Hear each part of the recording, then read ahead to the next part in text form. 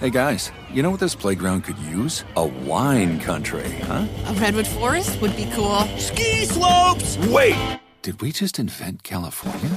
Discover why California is the ultimate playground at visitcalifornia.com. Need an easy button to feed your baby? Baby Brezza's Formula Pro Advanced makes a perfectly mixed warm formula bottle automatically at the push of a button. No air bubbles, no fuss. Literally, choose your temp, select your ounces, push start, and you're done. Works with virtually all formulas and bottles. Say goodbye to the 3 a.m. feeding chaos and hello to this revolutionary stress-free solution. Raising a baby is hard enough. Let Baby Brezza make feeding a breeze. Get your Formula Pro Advanced at babybrezza.com. Hey there, parents and teachers. Are you tired of feeling like every day is a battle of wills with your kids? Let me tell you about something that changed the game. Love and Logic. Love and Logic isn't just another parenting or teaching strategy. It's a mindset shift that empowers you to raise responsible, respectful kids while keeping your sanity intact. With Love and Logic, you'll learn practical techniques to set limits with empathy, give your kids the tools they need to make smart choices, and build relationships based on mutual respect and understanding. Love and Logic stands behind their methods with a 1-year money-back guarantee. Try it out risk-free. If it doesn't change your life, we'll buy it back. Plus, you can get 10% off with code IHEART10. So if you're ready to say goodbye to power struggles and hello to peaceful, loving relationships with your kids, it's time to give Love and Logic a try. Visit their website or call today. Your sanity will thank you. Love and Logic, because parenting and teaching should be a joy, not a chore. Visit loveandlogic.com.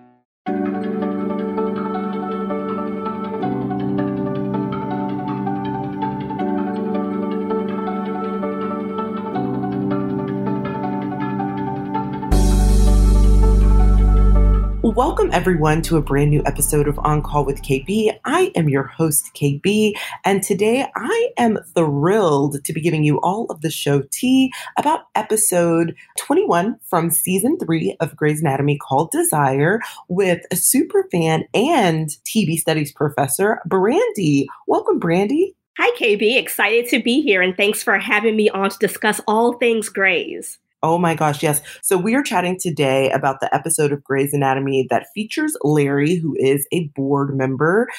He is kind of brash, kind of rude. He wants Richard to stay on as chief, but he's also having an affair with his assistant. And that's important to know because this episode is filled with affairs and people having lots of opinions on affairs. So his wife, Larry's wife, actually knows, but it's a mess because Larry goes to the Amazon for 2 weeks. He goes on vacation. He takes his girlfriend and he ends up with a fish in his urethra. So Meredith likes to call it karma. I'm like, girl, now we're going to get into it, but girl, not you, hooking up with Derek when he has a whole wife and now you're talking about karma. Like, what is the truth? But then we also have Ava. Ava gives birth. And her and Alex's friendship is above board right now. It's PC right now. Addison is a little scared because of what transpired with Denny Duquette and Izzy. But for now, he's all right. And, she's really trying to convince him and encourage him and tell him that he's a really good guy. And Mark is still not having sex per Addison's request. But Addison is really stringing him along. She doesn't really see a future with him. She wants kids. She wants kind of a quieter life. And she doesn't think Mark is that guy. And this seems really unfair to him to make him kind of buy into this no sex proposition. But also while she's sleeping with who she wants to sleep with. And also when she knows that she just doesn't want to be with him long term. Like, girl, cut the cord. Meredith is kind of annoying this episode because she's like mocking Derek with her over communication when Derek is like genuinely concerned about her well-being. And I'm like, Meredith, if you're not going to communicate in the way that you should, girl, go focus on work and these exams. Because also you're kind of failing at being a doctor right now. That's also what I've noticed in season 3 is Meredith is not doing that well. And we have Burke and Christina. Oh my gosh. Burke is not reading between the lines because Christina don't want to get married, honey. She does not care about being a wife. She cares about being a surgeon. And that is her top priority. And he is just not getting it. And last but not least, Izzy and George. I said we were going to talk about affairs. We are going to dive into it.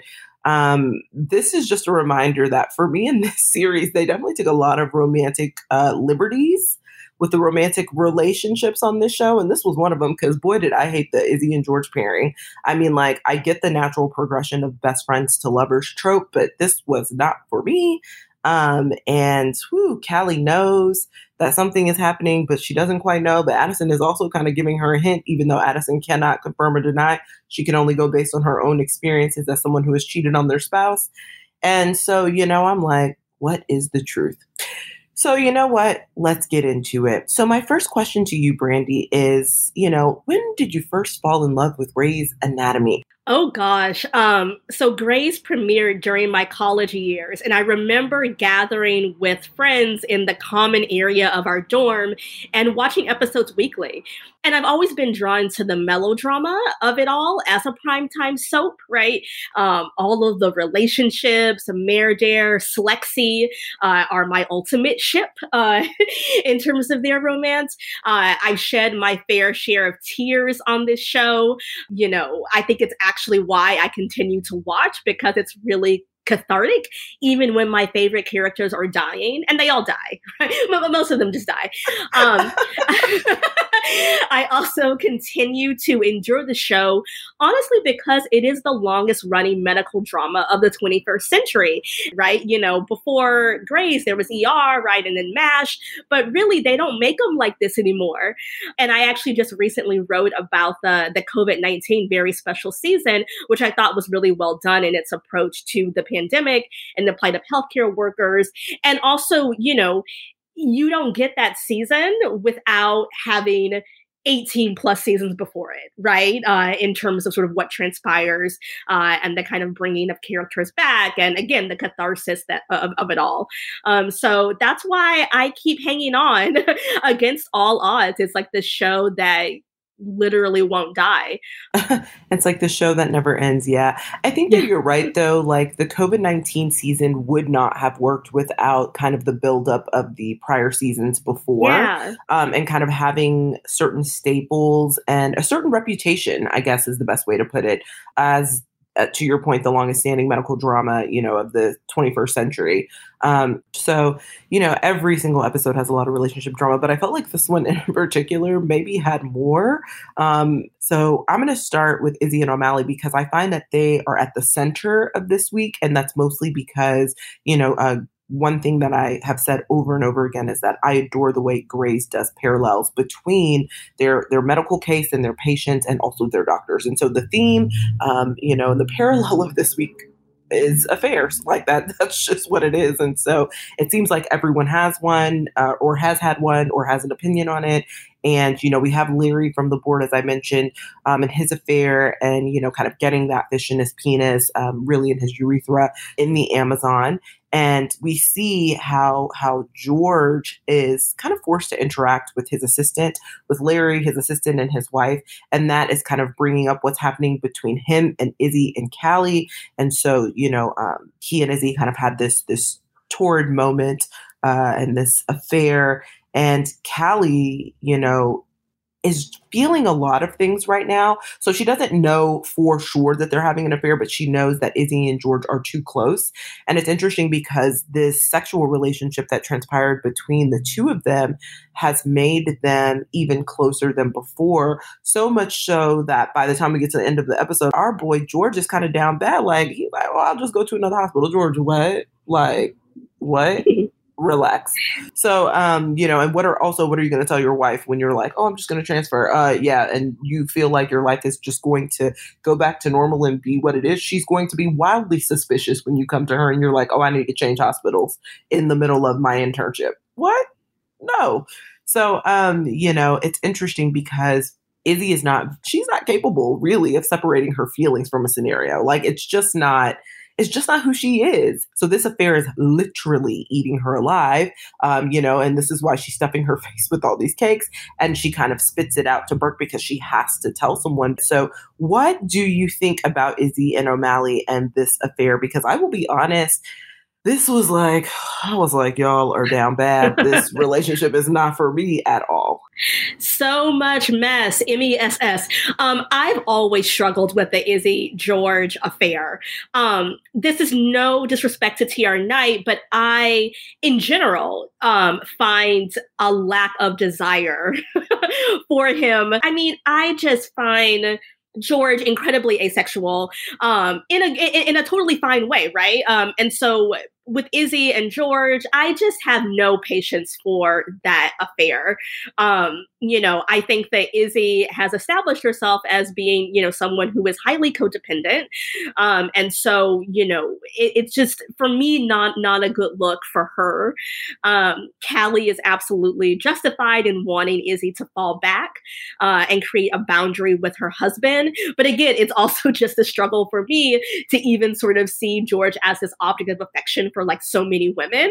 I mean, he's very nice and sweet and it's great, but I see no kind of sex appeal with him. This episode's called Desire, right? Like I see no desire on the part of George. But again, Izzy and George obviously have a connection, and it's unfortunate that Callie sort of has to be explicit with Izzy about saying that she can't compete with her.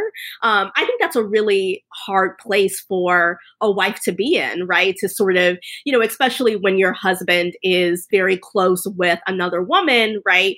You don't want those feelings of jealousy, but obviously, right, after it's, become sexual, Callie is still trying to fight for this relationship, which, I have questions about, but at the same time, Izzy has to recognize that there are boundaries, right? And that, maybe she needs to think about how she can, relate to George differently in this moment where he is with someone else. Some would say that Izzy is used to crossing boundaries and not having repercussions for said boundaries. Yes. And so I think it's because of that. That's why this is so challenging for her. But let's talk about Mark, because Mark moved from New York to Seattle, which, like, really? You left all the money in New York plastics to come to Seattle plastics? Which, like, truly, obviously, this is a TV show for a reason.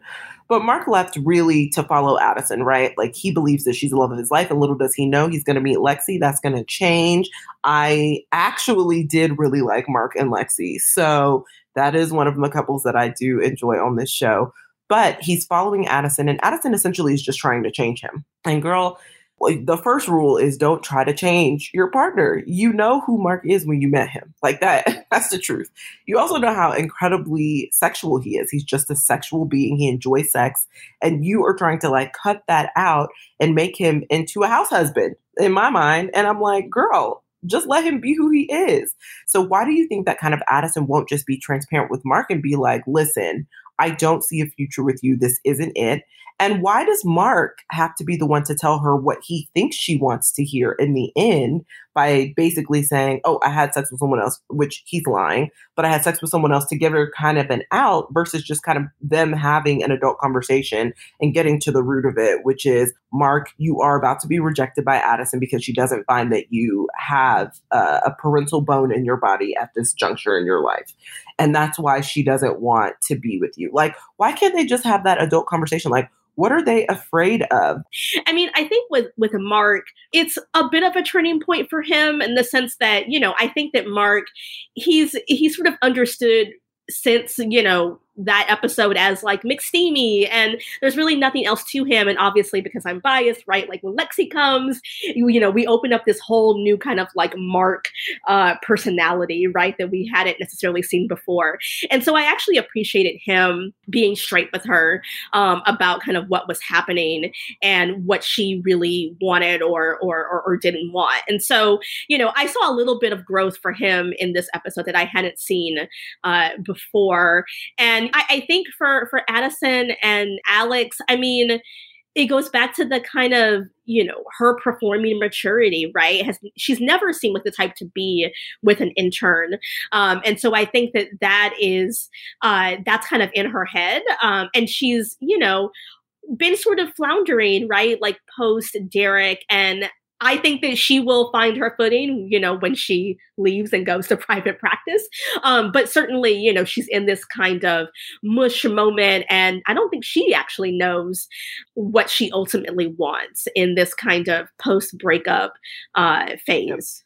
You know what? That's a perfect point, and that's exactly what I was just about to say. She doesn't know what she wants. And here's the thing. Addison hasn't been single for a long time, right? And when you mess up and you have this affair, she worked so hard to try to get Derek to forgive her. She worked so hard to try to pick up the pieces and kind of, put her marriage back together. That didn't work. Then here's Mark in the corner professing his love to her. And I think a part of her feels obligated to give Mark a shot because she blew up her marriage. She feels like this has to have been more than just a carnal, physical affair. It had to have meant more. It has to mean more. I have to succeed at this because that one thing didn't work out.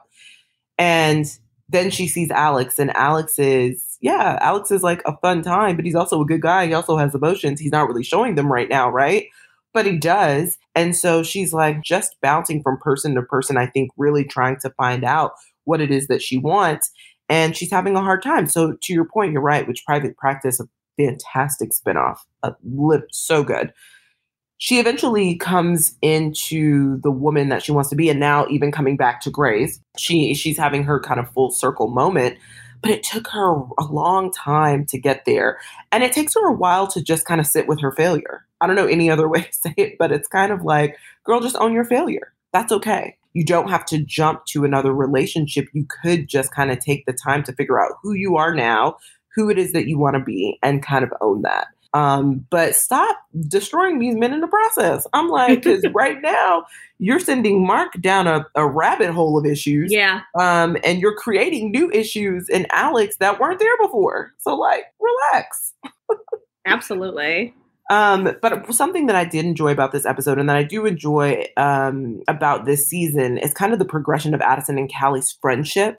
But it is funny about Addison giving kind of advice like she wasn't in an affair just last year. Like, it's like, girl. Yeah. Like, okay, girl. So what do you think about her giving advice to Callie about cheating? And it is funny because I loved when they were talking about Mark. It's just the irony of it, because you never know where life is going to take you. Because Callie is giving her advice on Mark, and, Callie and Mark end up having a baby. And so it's just like, oh, not you giving her advice. And that's definitely not the trajectory that life will go down. And especially on Grey's. Right. Yeah. So what do you think about their friendship and her giving her advice about cheating? Yeah, I like their friendship. I mean, I just like it when the interns talk with the interns and have their relationships, and then the attendings and the residents, right, like have their own kind of clique, because they're a little bit older, right? And, they're able to engage on a different kind of level. And so I really like Addison and Callie's friendship. I like that they're able to chat with each other, although maybe Addison, as you said, should not be giving Callie advice about cheating. That's the pot calling the kettle black, or whatever that saying is. But yeah, it's really funny that, in the kind of permutational relationships that this show has offered over the course of the decades, right, that then, Mark will sort of have a child with Callie. So yeah, it's a breath of fresh air to see different characters talking to each other. And so I enjoyed their conversation. Yeah, because it's glaring who doesn't have any friends. And one of them is Burke. It's glaring. Glaring that he does not have friends at this hospital. It's glaring every single season to me. So we have Burke and Christina. Burke is not reading the writing on the wall. He can't get Christina to commit to anything about the wedding, but in this particular episode, it's about the cake. And instead of Burke having friends to go to, he just takes the cake to the hospital, lets a bunch of people try it, and gets their opinions over, Christina's, essentially because she doesn't care. Now, here's the thing. She actually doesn't care because she doesn't want to be married, and she definitely wants to be a surgeon over a wife. Like, that's very clear. But also, I will say, she is an intern, which Burke knows. She is legitimately busy. She has her exams coming up. So asking her to choose a wedding cake when she needs to be studying for the exams that are, I believe they said, in 2 weeks, is also kind of problematic. Like, also, sir, you kind of set yourself up for failure. Like, it's a lot of things happening on both sides, but also I do find that Burke should not have to pull teeth with his partner and things like this. So, should Burke leave Christina now and save himself? Now, we know that does not actually happen, but I want to know, if this is the moment where he should have saved himself and ran. I've always liked Burke. I'm a bit of a Burke apologist for a variety of reasons. But in this moment, he's looking for anything, however minuscule, that will indicate that Christina is all in on the relationship as much as he is, right? So, the little cute moment with the red velvet cake at the end, right, where she kind of offhandedly says, right, like, that's my favorite. And he's like, yes, like, we are meant to be, right? He's looking for any affirmation from her about the future of their relationship. And that's not a great place to be if you're thinking about your life partner. So I think that those little moments are what keep him in that relationship, even as Christina is, highly empowered, highly driven in terms of her professional career. He clearly enjoys that about her as well. And I don't know, there are like moments in that relationship where they're very fun that I think he wants to hold on to. But you're right, he doesn't have anyone to talk to. We'll probably get to this, but I mean, I think there's a moment where, he talks to Derek. And it's funny, Derek's relationship with Burke, not only in terms of their career, but also in terms of them dealing with these, I don't know if they've coined the term twisted sisters yet, but like, I think that is an interesting kind of connection that he has, right? So he and Derek are always like commiserating about like how they've both fallen in love with these women who like can't be tamed, right? And they're kind of, in these dark places, these dark and twisty places. So again, I think that he likes that about her, but also wants to see her softer side. He wants to kind of mold her into being the kind of wife that he imagines that she can be, but she obviously doesn't necessarily want to be. So yeah, I found the cake part, him itching to sort of give her a reason to sort of stay in this with him, however minuscule. And yeah. Yeah, they're definitely not on one accord. And Burke, let's be real. Now, darn well she didn't pick that cake. Darn well she doesn't care about this cake. And she literally just said red and was like, oh, okay. See, I don't know. See, in that moment, I think that she like tried it and was like, yeah. And he like took that as, oh my gosh, like we're perfect. but it clearly wasn't that for her. Like it was very, I don't think that she cares. But for him, it was like, yes, I am recommitted to this. At all. She doesn't care at all. And I think, honestly, she just picked the first thing that came to her mind because she's focused on studying and she's not even thinking about it. But I will say it is interesting how Derek and Burke eventually begin to bond. But I even kind of find that is only because, to your point, the Twisted Sisters, the women that they're dating. Burke otherwise doesn't have any friends in this hospital that he can just go to talk about his own life. And it's interesting because when you think about it, a lot of men on these shows don't have people that they can just go talk to. Derek has Mark and they eventually kind of get back to that space of being friends. It's not ever like it was. You know what I mean? Like, there's just a level of betrayal that I think, it's like, okay, like we'll be friends, but we will never be as close as we once were. But it's hard because even George and Alex, I wouldn't really consider friends. Do you know what I mean? Like, it's true. They have different personalities. Yeah. The men just are not friends with each other. They're friends with the women on the show. And think about Weber. Weber kind of sits, off to the side by himself. It's just hard. And even when we get into like the introduction of Jackson Avery, like who are Avery's friends, right? They're the women. It's really the men here are not friends with each other. No, it's true, and I think that that's like part of the like feminist element of the show, right? Where you can show women's relationships and their sociality, but not men. With Burke, it's even a bit more complex because he's estranged by way of race. But season 3 is still when they're this is my TV studies hat on now. They're still in this kind of post-racial utopia, so they can't really talk about race. Like Weber and Burke can't really discuss things, right? Miranda.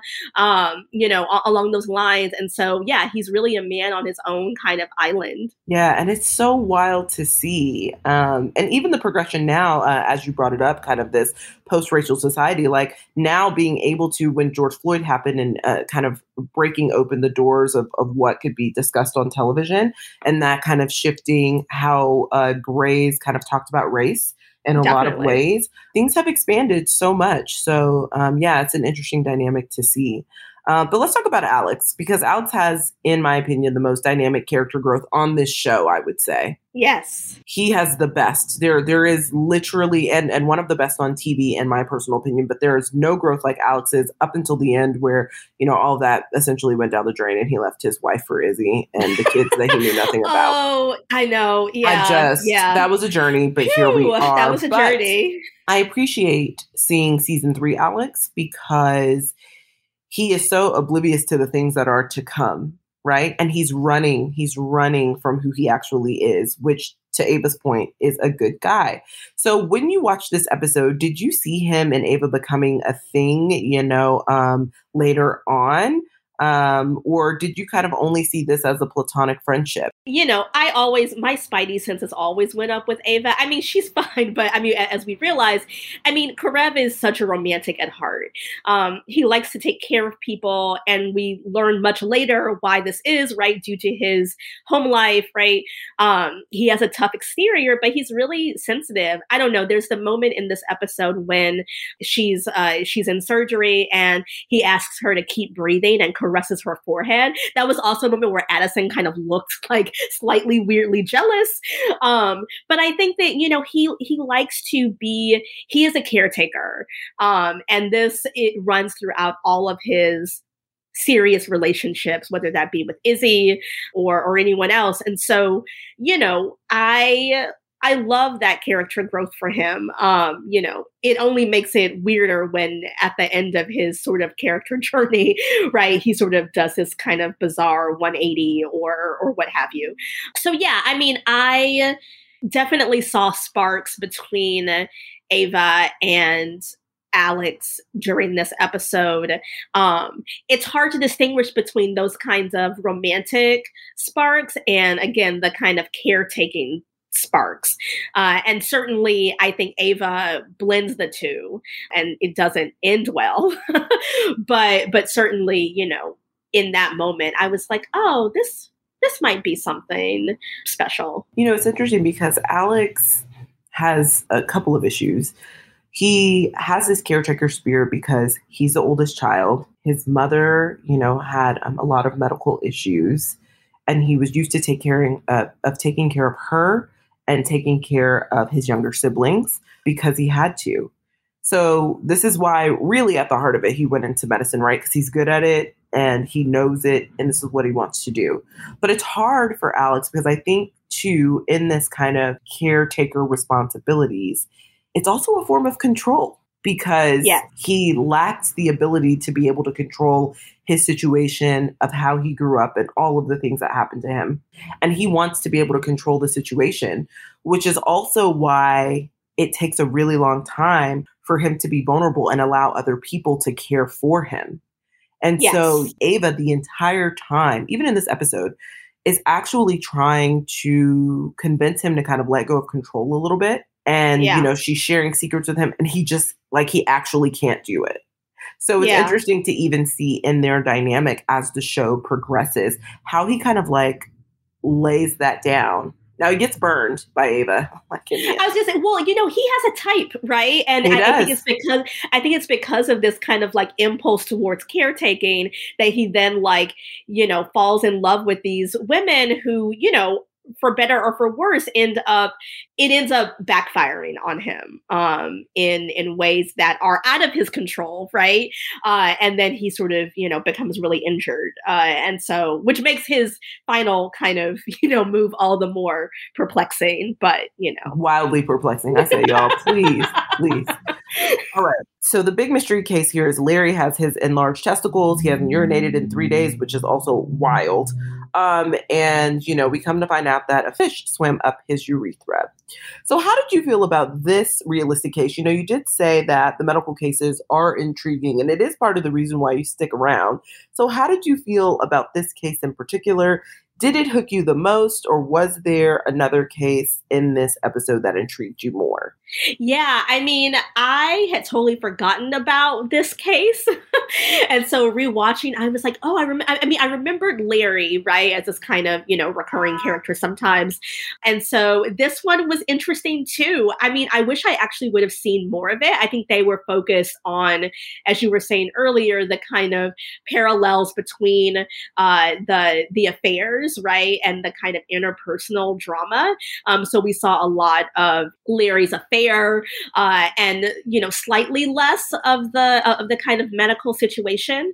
But it was really, I mean, yeah, my jaw was on the floor when they first introduced that. And obviously they have this kind of funny, hokey music. And so it was a really interesting case.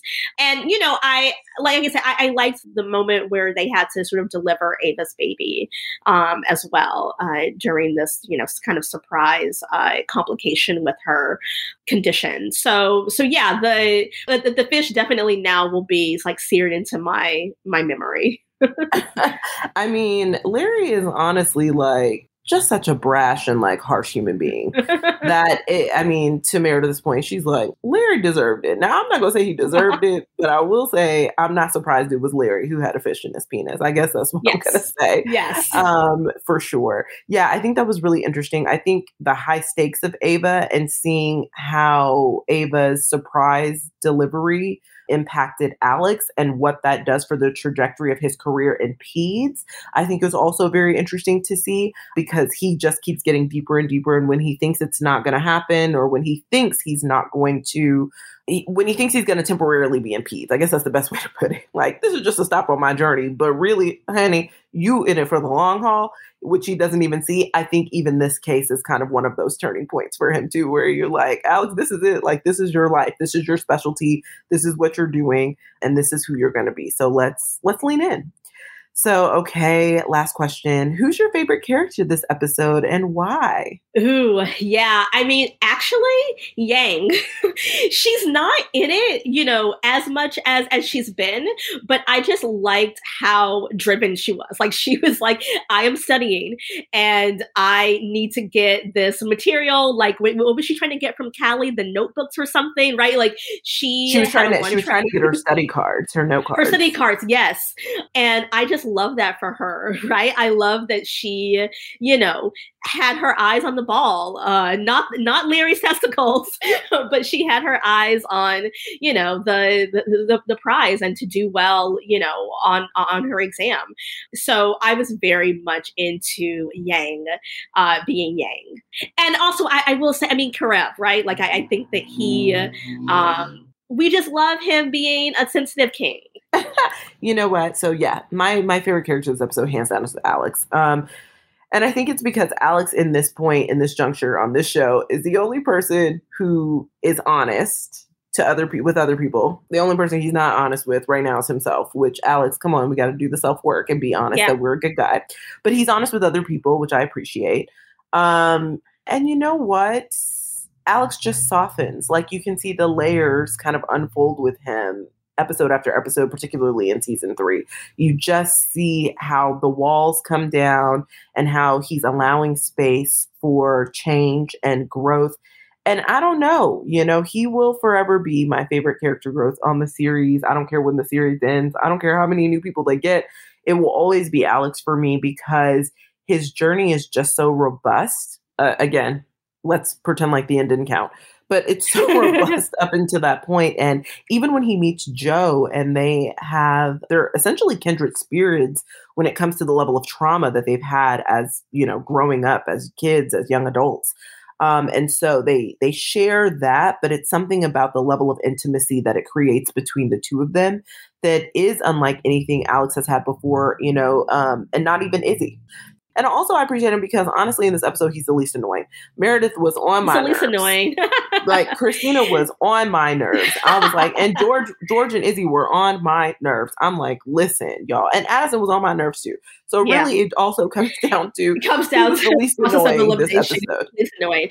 And I also think, going back to Alex's, trajectory and his growth, I mean, this is the seeds of him becoming a pediatric surgeon, right? Like he loves babies.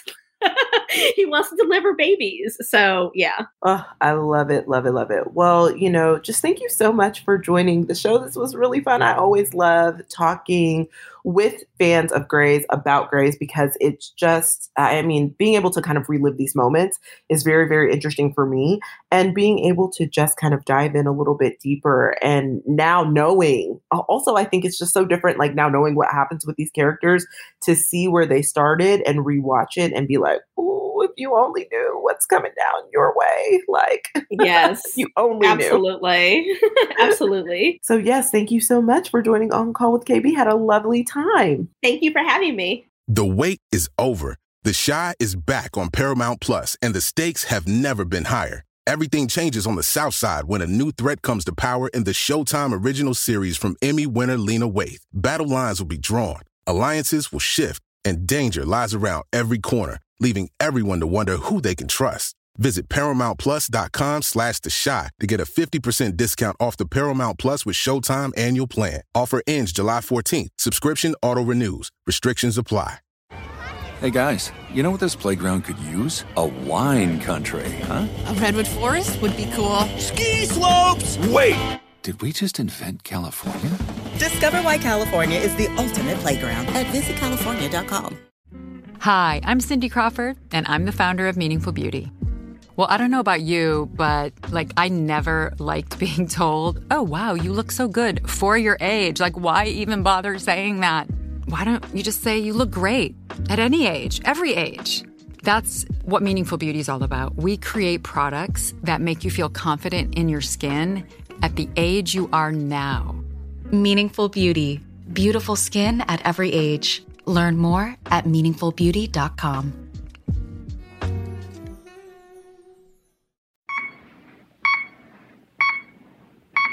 On today's segment, I have board-certified urologist who is very, very active on social media and loves to educate people everywhere, but primarily does this work in the Chicago area. I have Dr. Millhouse. Welcome, Dr. Millhouse.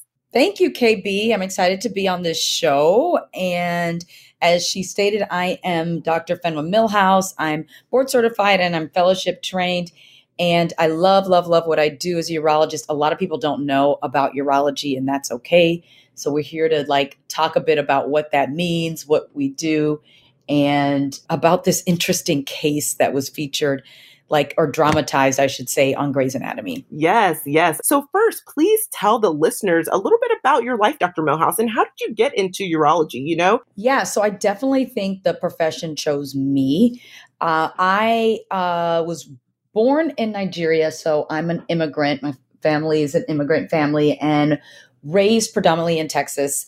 And from, early age knew I wanted to help people, wanted to be in healthcare. And ultimately, that meant medical school for me. So when I got to medical school, one of my early medical school friends that I met said he was going to become a urologist. And I didn't actually know what the heck that was. I kind of was like, oh, okay, cool. I was like, I don't know for sure. I think maybe derm or gynae. And then I, played it off like I knew what he was saying in reference to urology. And I went back home and looked it up. And when I looked it up, I thought, oh, this is like the male gynecologist. They deal with men's private areas and it's kind of mostly men that go into this field for men, by men.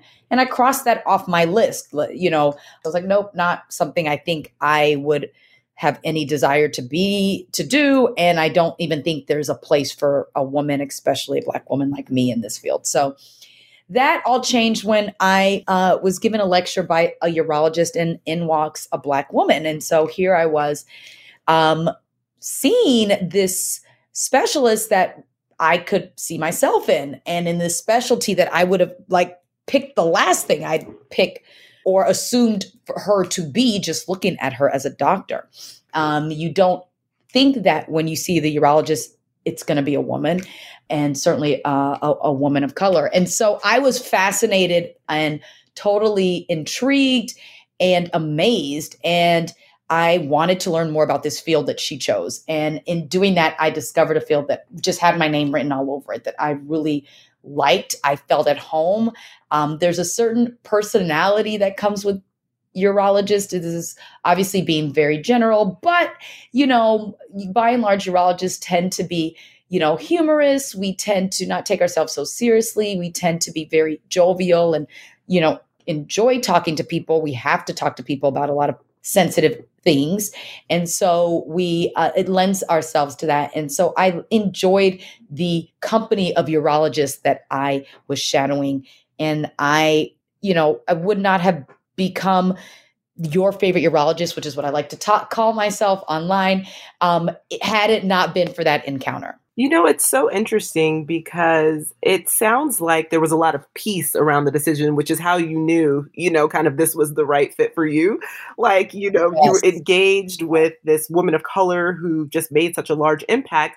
But it also just seems like it was just an easy fit, which is how you know you're like kind of walking in your purpose. And so yes. I love that. And it's funny, too, because on Grey's Anatomy, they have a Black woman urologist, Dr. Catherine Fox, portrayed by Debbie Allen. And so it's interesting because you're right. I don't know very many women urologists, let alone Black women urologists. And she definitely, for sure, was probably the first one that I've seen depicted on television, kind of in that regard. And so it is just, it's interesting to see that you are definitely flourishing. So I have to ask, because I always ask all of my guests, and I've had guests come on here never having watched a single episode until right before the show.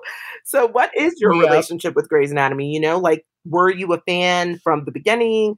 Did you just pick it up for this show? You know, and when was the first episode that you watched, and how did that make you feel? So was the first time I watched a whole episode from start to finish was right before this show.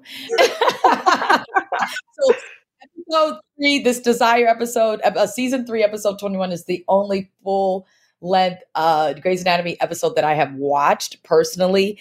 I don't really like watching medical shows as a physician. I'm like the opposite of the spectrum. I'm like, that's the last thing I want to see, like, entertaining me on TV. I want to see something else that has nothing to do with like people working in a hospital or following physicians or whatever.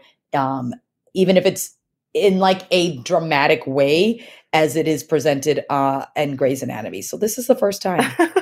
That's so funny. But, you know, you're not the first person to tell me that. I mean, some people are like, please give me a legal drama, or like, please give me reality TV. Yeah. Like, please give me something else. Reality TV.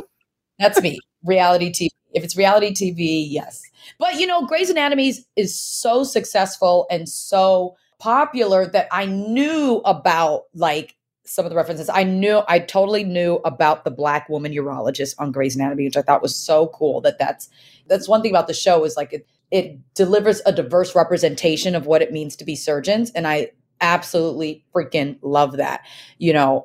So I knew about, and I certainly know about McDreamy and, you know, Meredith. Yeah.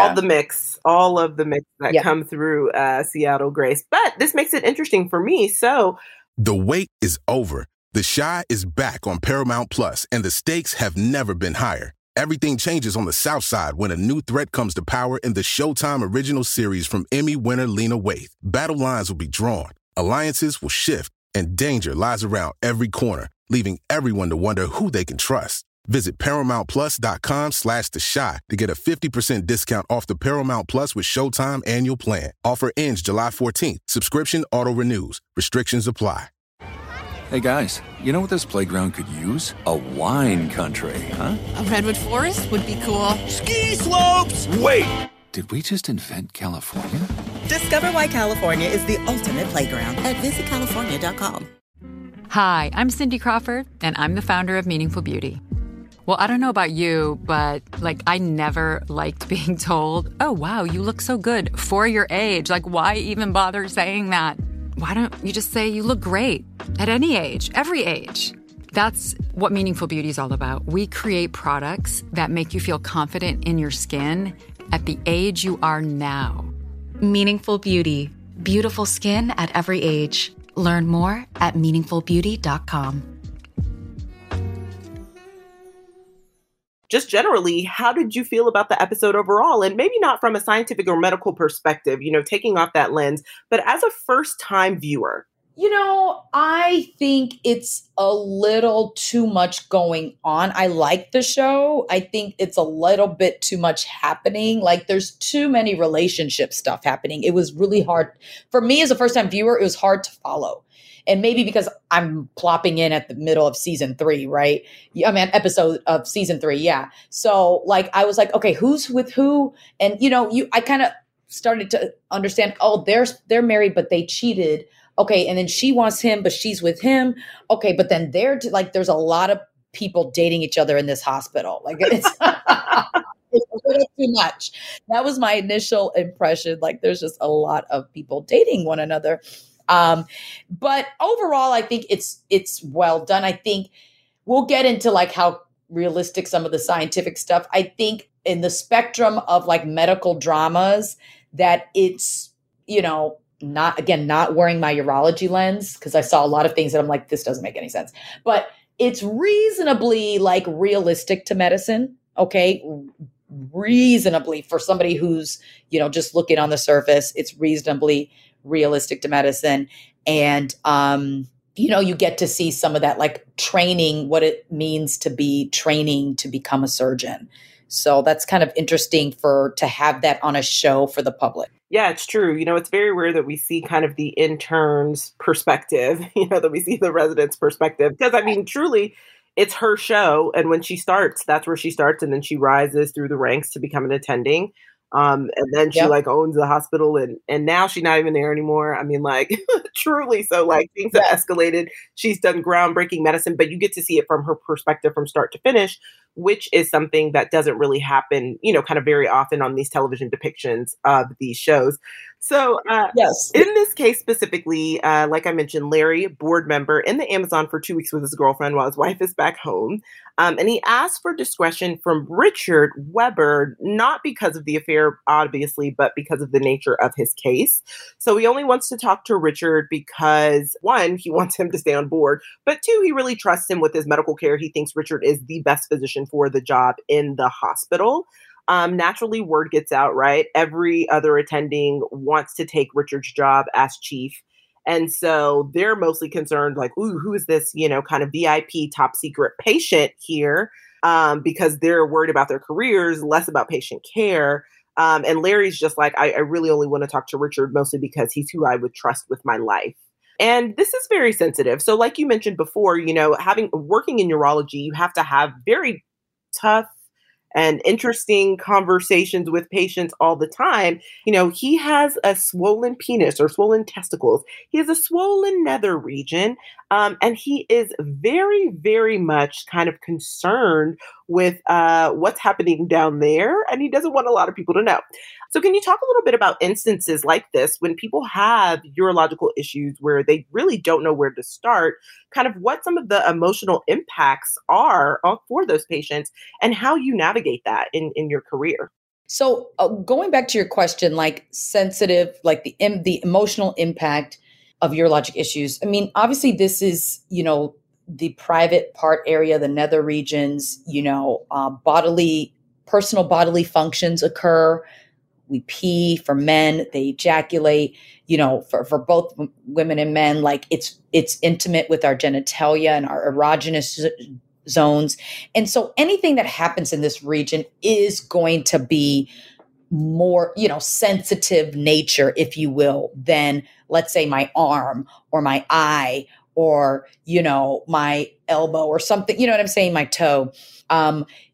Talking about it will be a little more understandably embarrassing. And as a urologist, you already know, like patients rarely come full on direct and say, my penis is blase blase, or, my urethra or this and that. They kind of tippy toe around it because they're nervous and ashamed, maybe quite embarrassed about what's happening to their body. A lot of times they have no control over what has happened to their body. Sometimes they feel like maybe they did something to cause this and they're too embarrassed to say what they did. And certainly sometimes it involves us asking about their sexual life and practices, which is deeply personal.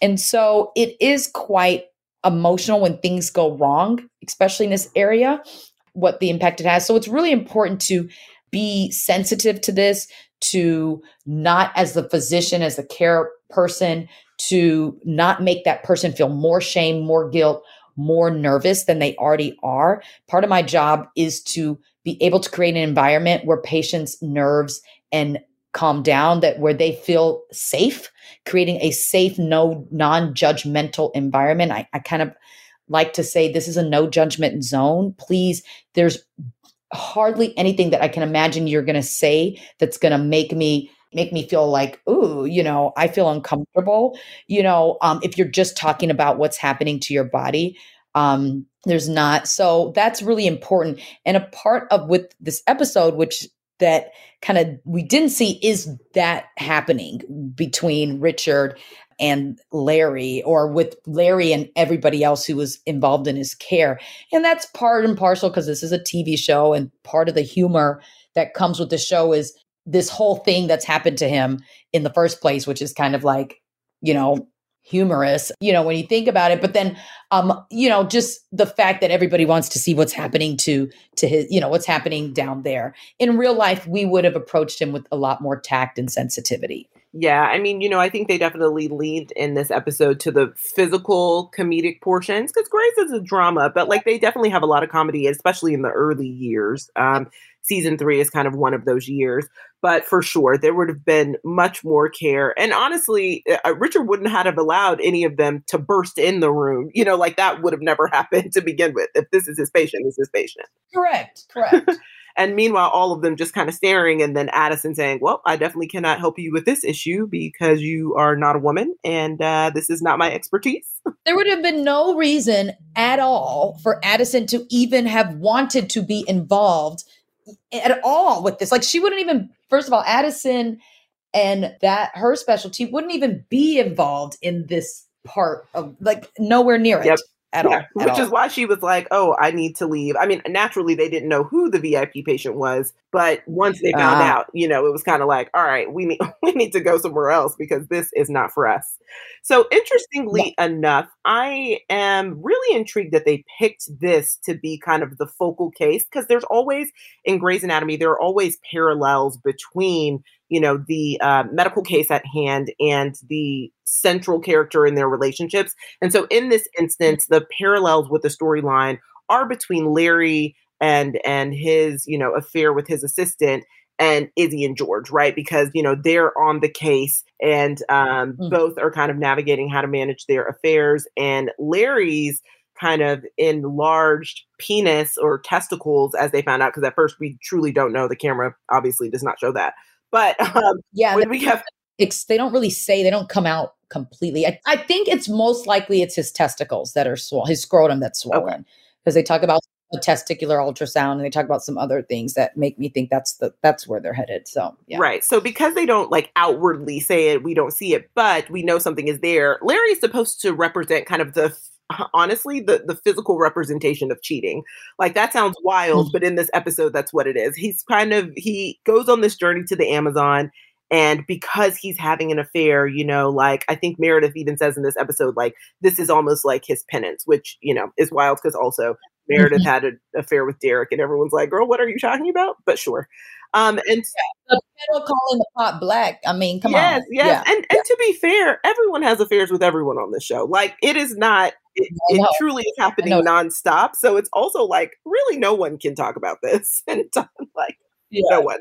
Agree. But Yeah. it's interesting because, I found a few cases, just kind of highlighting the kangaroo. But it's interesting because for the most part, this fish is almost like an urban legend in the Amazon.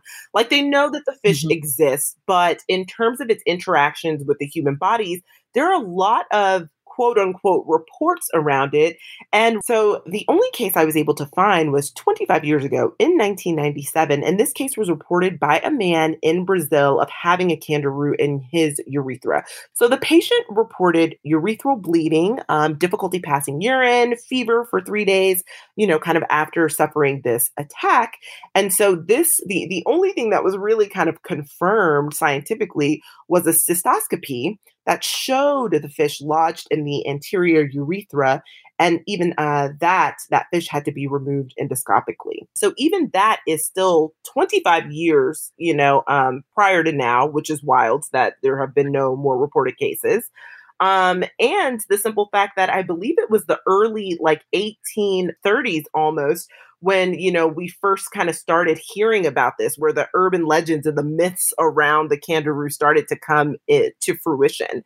So, they were saying that kangaroo are known to attack various body parts to get the blood. And, I was reading a report that said that, someone reported that, they've seen kangaroo in women's vaginas, and that they've also seen, kangaroo in rectums and anal rectums. So, and most recently that the kangaroo have been shown kind of biting humans on their backs in order to get that blood supply.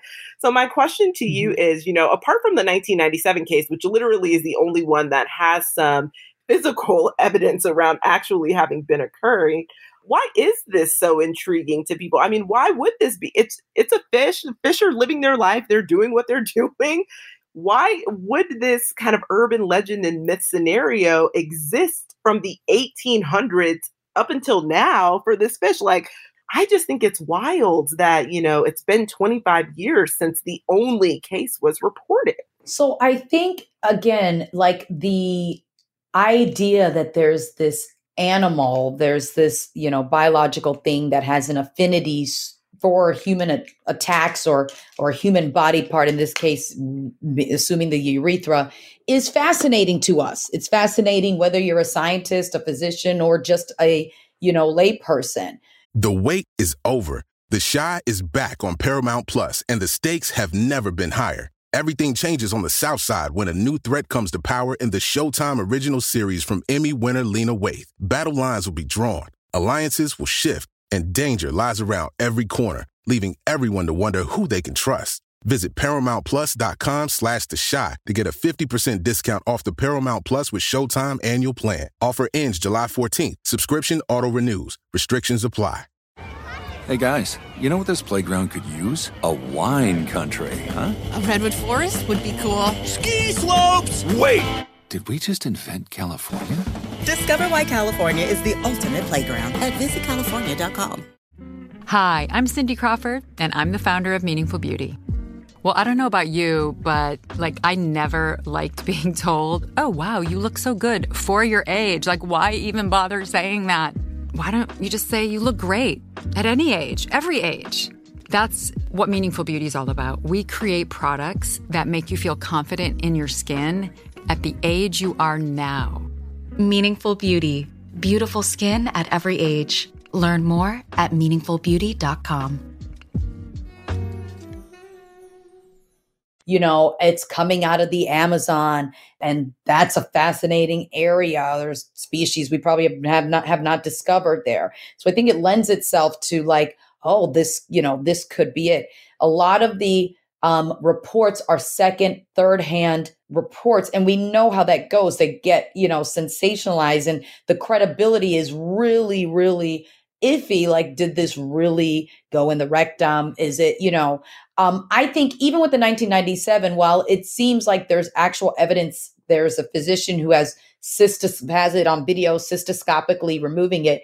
The report is from the patient that it occurred is that the fish literally jumped out of water and like jumped in his urethra. And that just doesn't seem plausible. Right. That seems wild. That's very wild. And part of the urban legend is like, oh, they have an affinity for urine, and that has not been proven.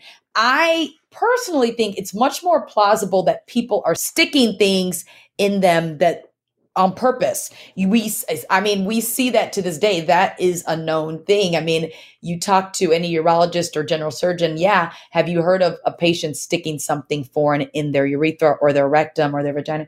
Oh yeah. We all know, we've heard of a case or have had the case ourselves.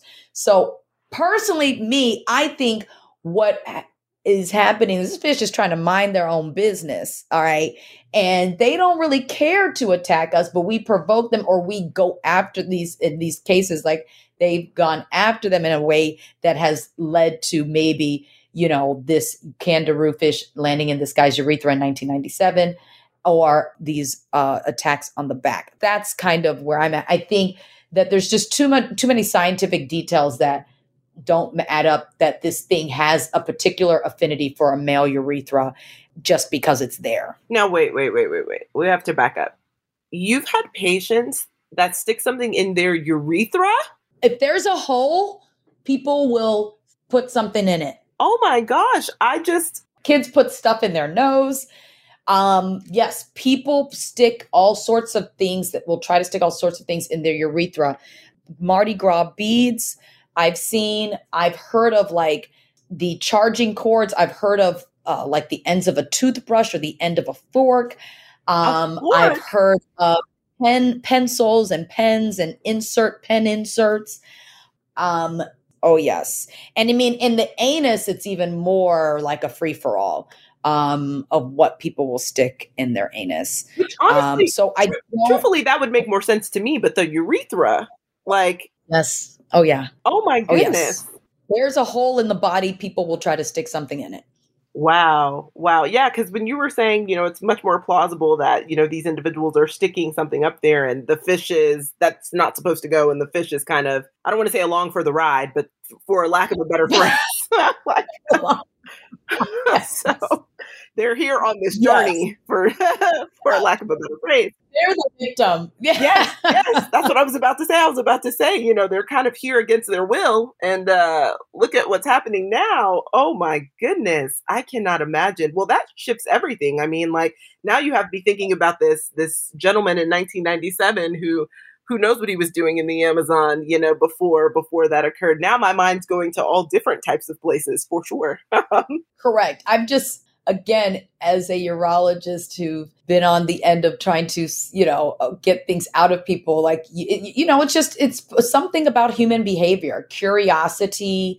There's potential for like deriving some sexual pleasure, a boredom, whatever. There's something about the human behavior and experimenting for whatever reason or thing that they're trying to get out of it, that they stick things in holes in their body. Wow. Okay.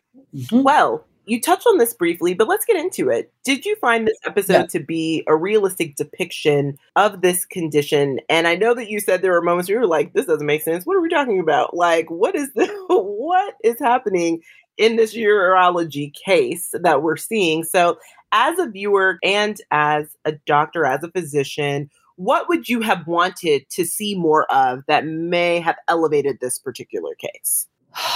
Okay, so one is he has this fish stuck in his urethra, and let's forget about whether that's plausible or not. Let's assume it is. First thing is he's like, I haven't peed for 3 days. Okay, you're not going to be laying there, haven't peed for 3 days and saying this calmly. In fact, if you haven't peed for 3 days, you're probably going to be in horrendous amount of pain, if not completely sick.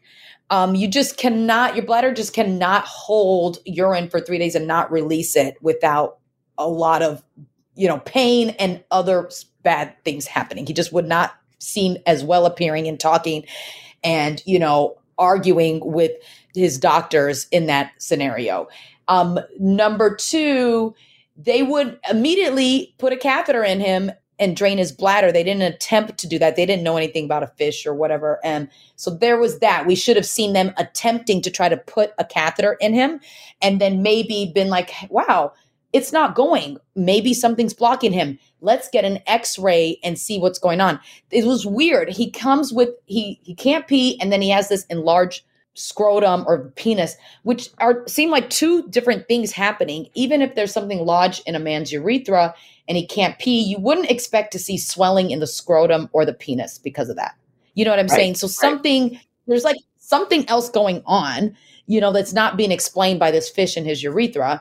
And then they like just randomly get these tests. Oh, let's get an x-ray. Oh, let's get an ultrasound. Let's get this, some of the x-ray at that time didn't make any sense. Now, turns out they choose the x-ray because then you can see this fish that's on the x-ray, And so then they go in and they are trying to get this fish out through the urethra, and you see them in the operating room again with the camera. Unrealistic part is you got all these different specialties, right?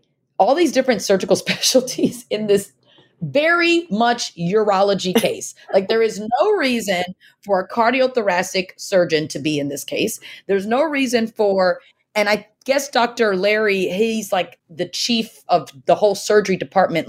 So Dr. Weber, that's Richard. Yeah, he's the chief of but you also have Derek there, who's the neurosurgeon, which you're like, why is he here? Why is he there? Why is he there? The chief of the whole surgery department, he's not a urologist. He shouldn't even be in the case, even though the VIP patient might have been like, I only trust you. But he would have been like, okay, well, yeah, you can only trust me, but this is a urology case. Let me get my urologist that I trust. You know what I'm saying? Right. Like that, the people who are doing the procedure, I don't think any one of them are urologists. I don't even know if the guy that was helping Dr. is a urologist. So no, there's no urologist actually doing this. And that's completely like not a thing to be in this. And so then they try to get it through the urethra. They can't. And so then they make an incision in his belly. So the urethra and the bladder are different approaches. If the thing is stuck in his urethra and you can't get it through the cystoscope or through the camera in his urethra, then you would cut in the perineum, which is the part of the body that is on a man, it's underneath the scrotum and the anus, that taint area. You wouldn't be cutting in the man's belly. You would be having his legs up way high in the air like he's in childbirth position or lithotomy, and you would be cutting right under his scrotum. And that's how you would get to the urethra if that's where the fish is stuck. But the fish suddenly becomes stuck in the urethra, but then they go into the bladder and they pull it out through the urethra, through the bladder, which is like not possible. That would be not really possible unless majority of the fish was partially hanging into the bladder and partially in the urethra. I don't know.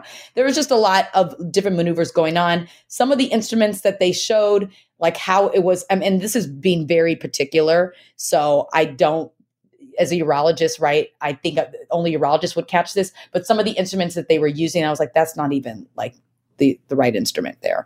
But yeah, the thing I would have liked them to have done more is like more of like getting us to there's something stuck in his urethra. Besides just, let's get a random x-ray. Oh, there it is. You know what I'm saying? That would have been more, and less of everybody in the operating room that doesn't need to be there. You're like, there's too many people in here who are not urologists. Cardiothoracic surgeon being in the OR was like absolutely like did not make any sense. And then he's doing like the job of the anesthesiologist almost. And I'm just like, what are you doing? This is not. But, they finally got there, but you're right. They took a lot of twists and turns that would not happen if, this man presented into, an ER now. It would absolutely not happen. As soon as he said, I haven't peed in one day. Right. Okay, get a catheter in him, super stat, So. I was thinking he is quite rude. Maybe it's because he hasn't urinated and, he was so upset and he was very rude. So I was thinking maybe it's because he just is in so much pain from the fact that he has not urinated in 3 days that he cannot control himself. But he did have, enough energy in there to yell at Richard. That is for sure. Yeah. If you haven't peed in 3 days, you don't have that energy. You don't. So for you, Dr. Milhouse, tell me kind of what is the future of urology? What do you want to see in the future, and how do you see yourself contributing in that way? Well, urology is a great field in surgery. It's one of the fields in surgery that really tends to be at the forefront of surgical advancements, innovation. So we'll continue to do that. We'll continue to see newer ways to approach surgery, and urology, being a part of the forefront of that. The thing about urology is it's still one of the least diverse fields in medicine. It is still largely male predominated. It is racially homogeneous and lacks diversity. And so, for instance, there's 2% Black urologists. There's probably less than 1% Black women urologists. Women in urology make about 8 to 9%. We are seeing some changes very slowly. If we look at trainees, so the residents getting into urologists, there are definitely a better percentage of women being represented. We still have a ways to go with representation as far as underrepresented minorities. And we are working towards that. That's for the, doctor facing side of things. On the patient facing side of things, there are healthcare disparities within our field, chiefly the prostate cancer healthcare disparity that has an unproportional burden on African American or Black patients. We are, with COVID, I think, highlighting how great our healthcare disparities are everywhere. We are putting renewed strength and energy into closing that gap. And so that's exciting for the future. And I think also what's exciting is that, the public is getting more acquainted with urology. Urology used to be this specialty that, again, you really barely knew. You thought it was just for old men. And I like to say all the time is urology is for everyone. If you make urine, urology is for everyone. And I think the patients are seeing that, it's not just for men. It's not just for old. It's not, urologic issues are being talked about in a way that is humanizing and destigmatizing. So, yeah, I think that's important because there are so many stigmas around a lot of different issues that we have with our bodies, which has always been wild to me, just because if you're a human being, you have a body. If you have a body, it's capable of doing almost anything. So, we need to just kind of dismantle all of these stigmas because anything is possible in this remarkable vessel. And, I always say it is the most kind of unique thing I've ever seen in the human body, but it is also the most fragile, and things can go left very quickly. And, we all need help. I mean, there's always something in the human body that we need help for, regardless of who you are. That is for sure. Correct. And we don't oftentimes have direct control, and so the whole shaming somebody, or whatever, feeling guilt, over what happens to our bodies, obviously there are lifestyle things that we can improve upon and that sort of stuff, but largely things happen, things happen. So, and they're doing a lot of work, we got to give these bodies some grace because it is not easy to maintain day in and day out, for sure. It's remarkable that it does so well, to be fair. Yes. Yes. So, we got to do it. Well, thank you so much for joining the show. I had a great time. I love getting first timers because the perspectives are so great. And I love that you broke it all down. We would not do this, if this were my patient. So I appreciate that. But before we get out of here, is there anything else that you'd like to share about your work and or your social media platform with the listeners? Yeah, first of all, thank you, KB. I've enjoyed myself. It's fun talking about this. I enjoyed watching the episode, and there's other urology episodes on Grey's Anatomy, I know. So if you ever need a urologist to comment, I'm your girl. This was fun. And as far as my work, my platform, I am very visible on social media. I am on Instagram at Dr. Millhouse with one L, Milhouse. Literally, if you just search your favorite urologist on Instagram, on TikTok, or on YouTube, you'll find my channels and my platform. I like to make urology accessible and learning about it for everyone. I do use humor, but I am big proponent of destigmatizing things. And I am starting my own practice. That is the biggest news in my life right now. I'm in Chicago. And so I'm excited to open up a practice that is serving patients in a way that I have full control over. And I cannot wait to share that with the world. Oh, I love that. Well, congratulations. I love that you are going to be able to service, the patient population that you want to and help them the most. So congratulations and all of this success. And yes, of course, you are welcome back on Call with KB at any time because this was so fun. So thank you so much. Thank you. Have a good one.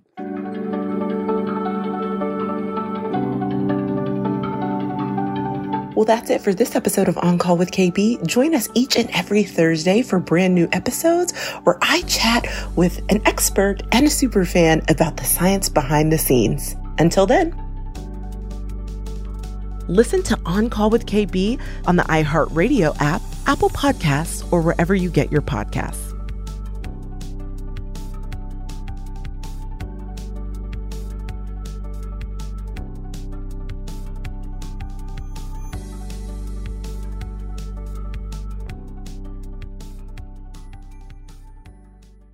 The wait is over. The Chi is back on Paramount Plus, and the stakes have never been higher. Everything changes on the South Side when a new threat comes to power in the Showtime original series from Emmy winner Lena Waithe. Battle lines will be drawn, alliances will shift, and danger lies around every corner, leaving everyone to wonder who they can trust. Visit ParamountPlus.com/The Chi to get a 50% discount off the Paramount Plus with Showtime annual plan. Offer ends July 14th. Subscription auto-renews. Restrictions apply.